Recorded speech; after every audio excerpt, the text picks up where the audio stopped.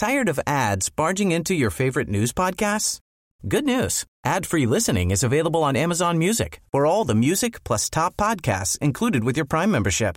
Stay up to date on everything newsworthy by downloading the Amazon Music app for free or go to amazon.com/news ad free. That's amazon.com/news ad free to catch up on the latest episodes without the ads. Hi, this is Karen Brown. Thanks for checking out the Mississippi Edition podcast. If you like what you hear, click subscribe, hit like, or leave us a comment if your app has that feature.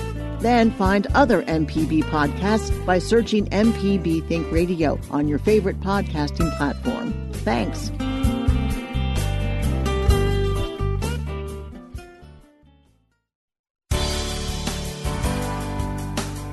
Good morning. It's 8:30 on Thursday, January 30th. I'm Karen Brown, and this is Mississippi Edition on MPB Think Radio.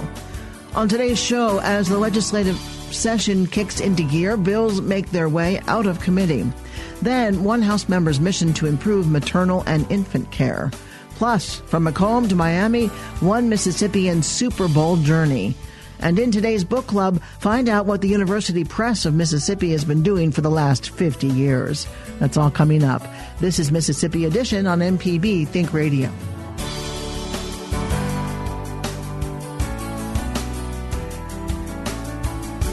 Legislation to address the shortfall in the teacher pay raise from 2019 is one step closer to being finalized. House Republican John Reed of Gaucher chairs the Appropriations Committee.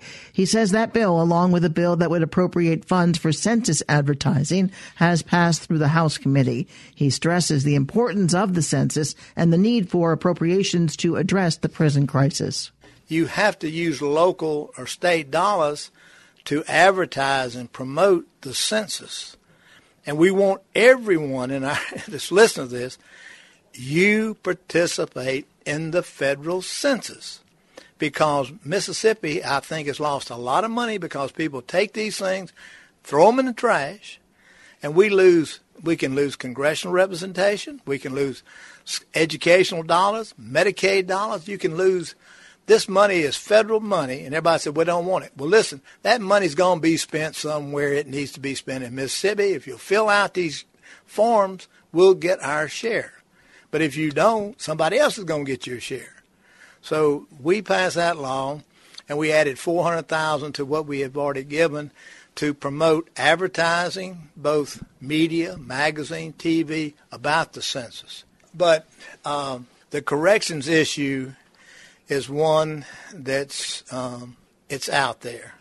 The Governor Reeves has said he does not think spending money at Parchment is the best method, that maybe we should utilize Walnut Grove up in Leake County as a stopgap or a measure to take care of our problem at this time. But I also think that this is a time that we all need to, and I'm sure with the committees that have been formed and other people, other interests that are forming, that we're going to try to get a grip on our prison properly. The hiring of guards, where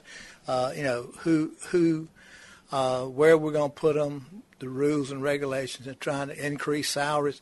So I think it's going to be a kind of an overhaul of our correction system, both physically, financially, and so we're going to be looking. But I have no idea what numbers are because no one has given the roadmap to how we're going to do this yet.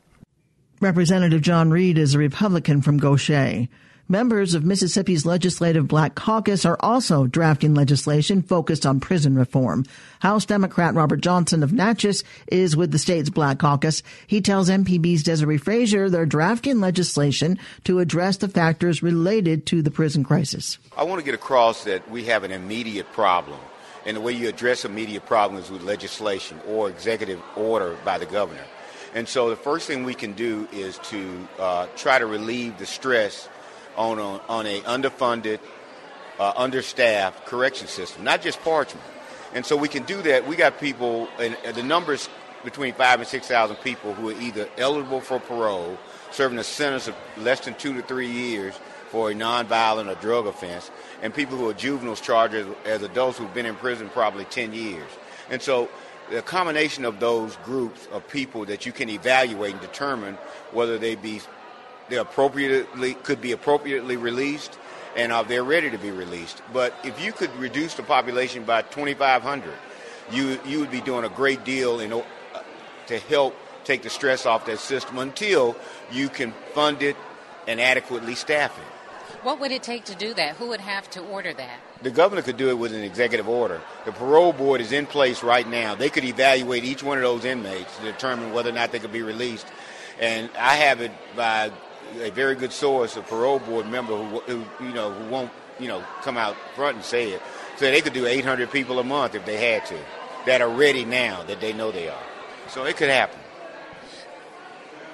Have you talked to the governor about this? I have sent information to the governor. We haven't had a formal meeting. I was waiting for all of the inaugural and state of the state stuff to be over. He took some immediate action by closing Camp 29.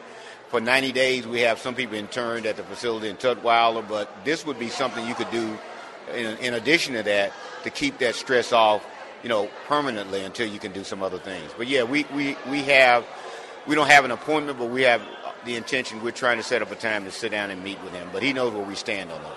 And we got legislation drafted to do some of those things. You do? That's what I was going to ask you about legislation. They have not been assigned, and some of them have not been dropped. They've been drafted. We have that legislation. And that legislation would allow the parole board to do what they already do? Well, it's interesting. We passed laws. We got mandatory sentencing laws that people have to. Some people, when we say they're eligible for parole, we're talking about in a sense pre-amendment, pre-Clinton era amendments that made people that required people to serve 85% of their sentences. So we want to go back to the parole board doing what they did before. They don't do as much work now, but go back when they were really functional and they were looking at people when they had served a certain amount of time and make them eligible for parole. That formula is still there. That construct to go by is still there, yeah. But you want to get rid of the have to serve 85% of your sentence? We definitely want to get rid of that, and we want to get rid of the habitual criminal rule as it applies to nonviolent offenders. I mean, nobody should serve 30 years for having possession of marijuana 3 times. That doesn't make any sense. Robert Johnson is a Democrat from Natchez. Coming up, one House member's mission to improve maternal and infant care. This is Mississippi Edition on MPB Think Radio. If you ever miss one of our locally produced shows or want to simply hear it again, you can find what you need at mpbonline.org or download our podcast app to your smartphone. MPB programming is on your schedule at mpbonline.org.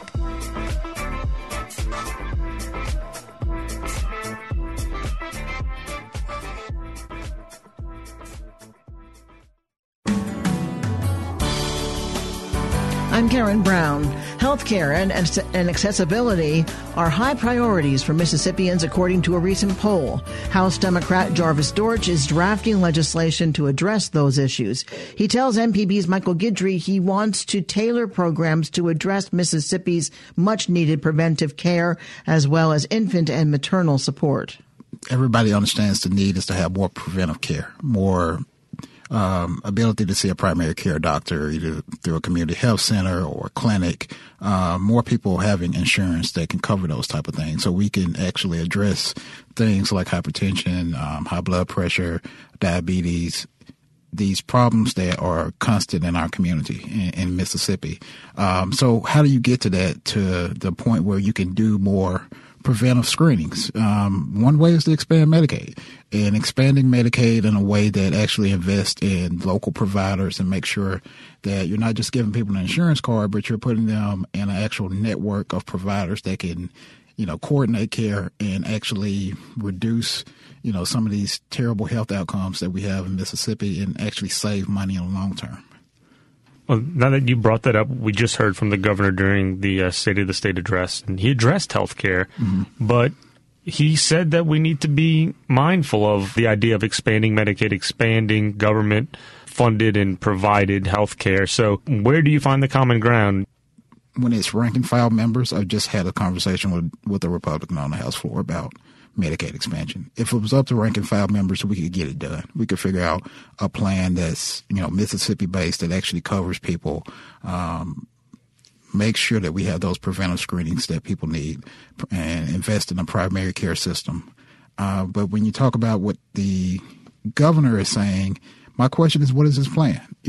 I can't counter, just thoughts and words that don't amount to an actual plan. When I say we, members of the Democratic House have put together a comprehensive Medicaid expansion plan that's not a typical plan. It's something that invests in our local providers. It's similar to what the Hospital Association wants to do. It isn't just, say, expanding the eligibility of Medicaid. It's actually something we think can invest in these local communities that do have problems recruiting doctors, nurse practitioners, and other providers, and taking advantage of our community health centers. So it's Mississippi tailored, and, you can't do it by yourself, though. You do have to have a partner. And especially if that partner is the majority, they're the majority. So, we can do our best. One of the reasons I'm here is to keep this issue alive and make sure that voters know that you can still encourage change, even if, these issues aren't being addressed right now. So eventually they will be. One of the pieces of legislation, or one of the components of the legislation that you said you'd like to introduce is to start a nurse-family partnership. Mm-hmm. Can you explain a little bit more about your vision for that program? This is just one of the intervention that is going on in other states where you have a home visit from, in this case, a RN, a registered nurse, that actually helps low-income mothers with their first child. It's designed to make sure that, we are having better health outcomes. We're addressing infant mortality. We're addressing some of the issues that come up when a new mother has their first child, and especially when they're low income and don't have, unfortunately, in Mississippi, many of them lose their health coverage. That's another bill that we're proposing, is to expand the months that maternal coverage covers right now. Many of these mothers lose their coverage after 60 days because Medicaid cuts off after that. So this is just, one of the interventions that we have seen work in other states. Even Louisiana has tried this. And we need to invest in these type of interventions to change things in Mississippi. One of the other bills that I really wish that we could get passed this year is expanding the coverage for maternal care, which is, as I said before, it cuts off after 60 days after the pregnancy. States like Missouri, these are conservative states that haven't expanded Medicaid. They've at least increased those amount of months that it's available to a mother. And this is the type of coverage that could cover things like substance abuse, all of the issues that come with postpartum issues that come with, a new child. These are things that mothers go through. And if you lose that coverage after 60 days, you don't really have that access to go get that type of, those type of services. Jarvis Dortch, Democratic member of the House of Representatives, thank you so much. We appreciate it. Thank you. Coming up, from Macomb to Miami, one Mississippian Super Bowl journey. This is Mississippi Edition on MPB Think Radio.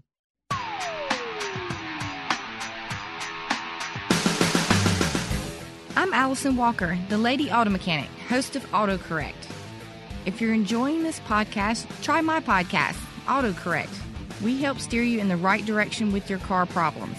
Find me on any podcast platform or at autocorrect.mpbonline.org.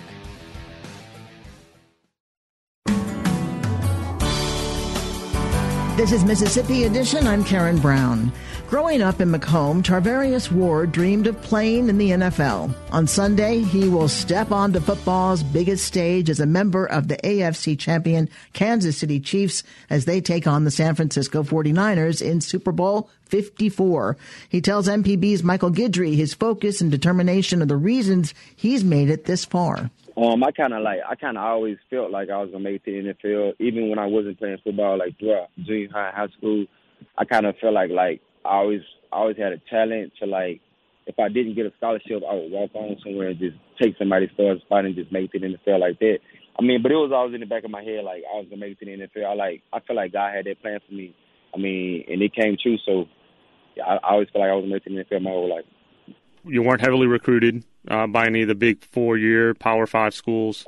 So how did that experience of going through JUCO, going to Middle Tennessee State, how did that affect your drive and your ambition when it came to making an NFL roster? I mean, yeah, it definitely motivated me because I feel like teams like the big time schools, like they wasn't looking at me. I mean, so that motivated me. Junior college, like it was just another part of my life. Like my whole childhood was a struggle, and junior college was a struggle too. Like we didn't have any money. Like sometimes it was hard to eat on the weekends and stuff like that because the food at the junior college was nasty and cold on the weekends. So I mean, it was just another element to my life that I already went through. Like struggling in JUCO, struggling like throughout my whole childhood at home, my mom and my parents. I mean, so I was motivated by all that. I'm definitely motivated by where I come from. Not a lot of people from Macomb, they looking up to me. How important is it for you to be that individual that others in your community can look up to you as an example? Yeah, I definitely want to do that because, like, coming up, I mean, there was a few people. Gerard Dyson, like, he was doing. I feel like when I was coming up, Gerard Dyson, he played for the Kansas City Royals. Like, I mean, he's an MLB baseball player, so he was like that deacon for us. Like, I mean, we saw him do it, so I felt like, I saw him do it, and I feel like I can do it too.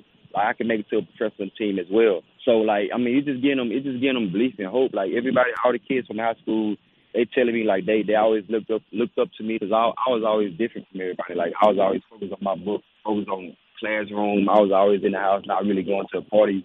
So you just gotta dedicate your time, your effort. I mean, and all of your abilities. You just gotta go in 100%. I mean, leave the streets alone, leave all the negative stuff alone, man. And you can make it in any profession you want to make it in. I love my hometown. I love my people from back home. So you've been in Miami since Sunday. Has it sunk in yet? Nah, I think it's gonna sink in like Sunday night when they play the national anthem. I think it's gonna sink in like right there and there. Like I really made it. Like I'm really in the NFL in the Super Bowl. I've been watching the Super Bowl since as long as I can remember. Like 40 million people watching. Like it's a dream come true. And I just want to make my mom proud, make my teammates proud, make my coaches proud, and make Macomb, Mississippi proud. Emotionally and mentally, do you prepare any differently for a game like this, or is it more try to stick to the same routine and treat it like any other game? Oh, yeah, you got to stick to the same routine. It's just, in this game, everything will be magnified. So you got to be on your P's and Q's every play, just like any other game. I mean, the coach is trying to give us the same routine, the same schedule we've been having all season that's been leading us to winning. So, I mean, I'm gonna do the same thing I've been doing throughout my whole career so far, like getting massages on Fridays. I mean, studying the opponent's film a lot, just like being locked in all the time. So like when the ball come my way in a game, like I can make that play. Your coach Andy Reid has been here before. What message has he given the team as you prepare for this? Yeah, Coach Reid. I mean, he give us a lot of freedom. He always tell us let our personality show. I mean, like be prepared. Like I mean, I feel like he's one of the best coaches in the league, one of the smartest guys. I mean, I done been around in my short career. Like, I mean, he always give us everything we need in the classroom so we can take that to the field. Like we always super prepared when we go on the field with Coach Andy Reid as leading us. You're a defensive back from Mississippi. We saw another defensive back from Mississippi step up in the Super Bowl and make a big play, Malcolm Butler. Does a play like that really resonate that on a stage like that it could be any play from anyone at any moment? Like in the Super Bowl, like any play can win a game. You can't be having no missteps, no misjudgments, like no lapses in thoughts or nothing. Like in the Super Bowl, like I said earlier, everything is magnified. Like it's gonna come down to the end of the game, and the team that's more prepared, in better shape, and the best team, I mean, they'll win at the end of the day. Travarius Ward, cornerback, Kansas City Chiefs and Macomb native. Thank you so much for taking the time with us. Thank you, sir. I appreciate you. Coming up in today's book club, find out what the University Press of Mississippi has been doing for the last 50 years. This is Mississippi Edition on MPB Think Radio. Get your MPB car tag anytime. It doesn't even have to be up for renewal. Simply go to your county office to sign up. When you get an MPB car tag, a portion of the fee helps MPB continue to educate, inform, and entertain Mississippians. For details, visit mpbonline.org/car tag. We'll see you on the road.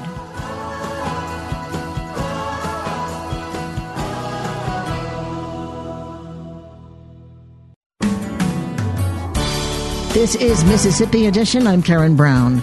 Today's book club doesn't feature an author or a particular book, but a lot of books from a lot of authors that come to you from Mississippi's largest publisher and the only nonprofit publisher in the state. The University Press of Mississippi is celebrating its 50th anniversary this year. Craig Gill is its director. We've always been focused on Mississippi, but we've also always been focused on scholarly work. So we do both of those things. What is the relationship with the 8 public universities? So we represent and are sponsored by the 8 universities. And that means that we're almost unique in the country in terms of being a consortium press representing 8 schools. We are not on a campus of any one of the schools. We're here in Jackson, and that way we can represent all 8 equally. Do you publish all theses? No. We publish the occasional dissertation turned into a book, but much more often is a professor, assistant, associate, full, whatever. The professors come in different flavors, who's publishing anywhere from their first book to their 15th book. I have interviewed countless authors that have been published through the university press. They're not all from Mississippi. Right. The books are not necessarily Mississippi related. Did you branch out from a Mississippi-centered press? Most presses start initially focused just on their school or their universities. In our case, since we sort of started late in 1970, some of these other presses have been around since the 1800s even. I think there was always an awareness that while we would represent the schools, we would also be publishing scholarship from around the country and around the world. That part of the mission has always been defined as publishing books by and about and for Mississippians, but also just publishing good books from anywhere. And then also the regional mission, well, obviously we do a lot in Mississippi, and we're the biggest publisher in Mississippi. We're the only not-for-profit publisher in Mississippi. We also publish a lot of books on the Gulf South. So we a lot of books in Louisiana, a lot of books on Alabama, and everything from Texas to Florida, again, and around the world. Aside from the nonprofit status and aside from your relationship with the universities, do you differ from any publishing house? In a few ways, but in many ways, no. We're a small business. We're a state agency, but we're what's called a quasi-state agency because we sell a product. We're competing with all those other publishers at the local bookstore, online, and everywhere else. So in that regard, we're very much like everybody else. We're making business decisions. We're selling books. We're pricing books. We're worrying about whether the bookstores are going to stay in business or not. All of those kinds of things were the same. The difference is that in addition to having this regional and what we call in the business a trade book, national book, general interest book, trade book market, we also do have a scholarly mission. That's what makes us different from, say, Random House. How many books do you publish a year? We do 85 new books a year, plus a number of new and paperback titles. To give that a scale, we have 20 people doing 85 new books a year. The first year of the press's existence, they had 2 people, and they did 7 books. So we have grown over the past 50 years. You've grown, but that's a lot of work, it sounds like. It is a lot of work, and I would argue that we've got the hardest working staff in the publishing world, but I'm biased. Which book is your biggest seller? It depends upon how you define it. The book that has generated, I believe this is accurate, the most income for the press over the years is Eudora Welty's Photographs, a book that we just recently brought out a new edition to celebrate. In fact, it's on my desk. I think the book that has sold the most units is actually the Mississippi Cookbook, because we published that way back in 1972, and it has never stopped selling. The most poundage is the Mississippi Encyclopedia, because that book is just so big. There's different ways of calculating this. We've been trying to figure out fun ways to calculate these things to celebrate the anniversary. Any thoughts about your anniversary and what 50 years means for the university press?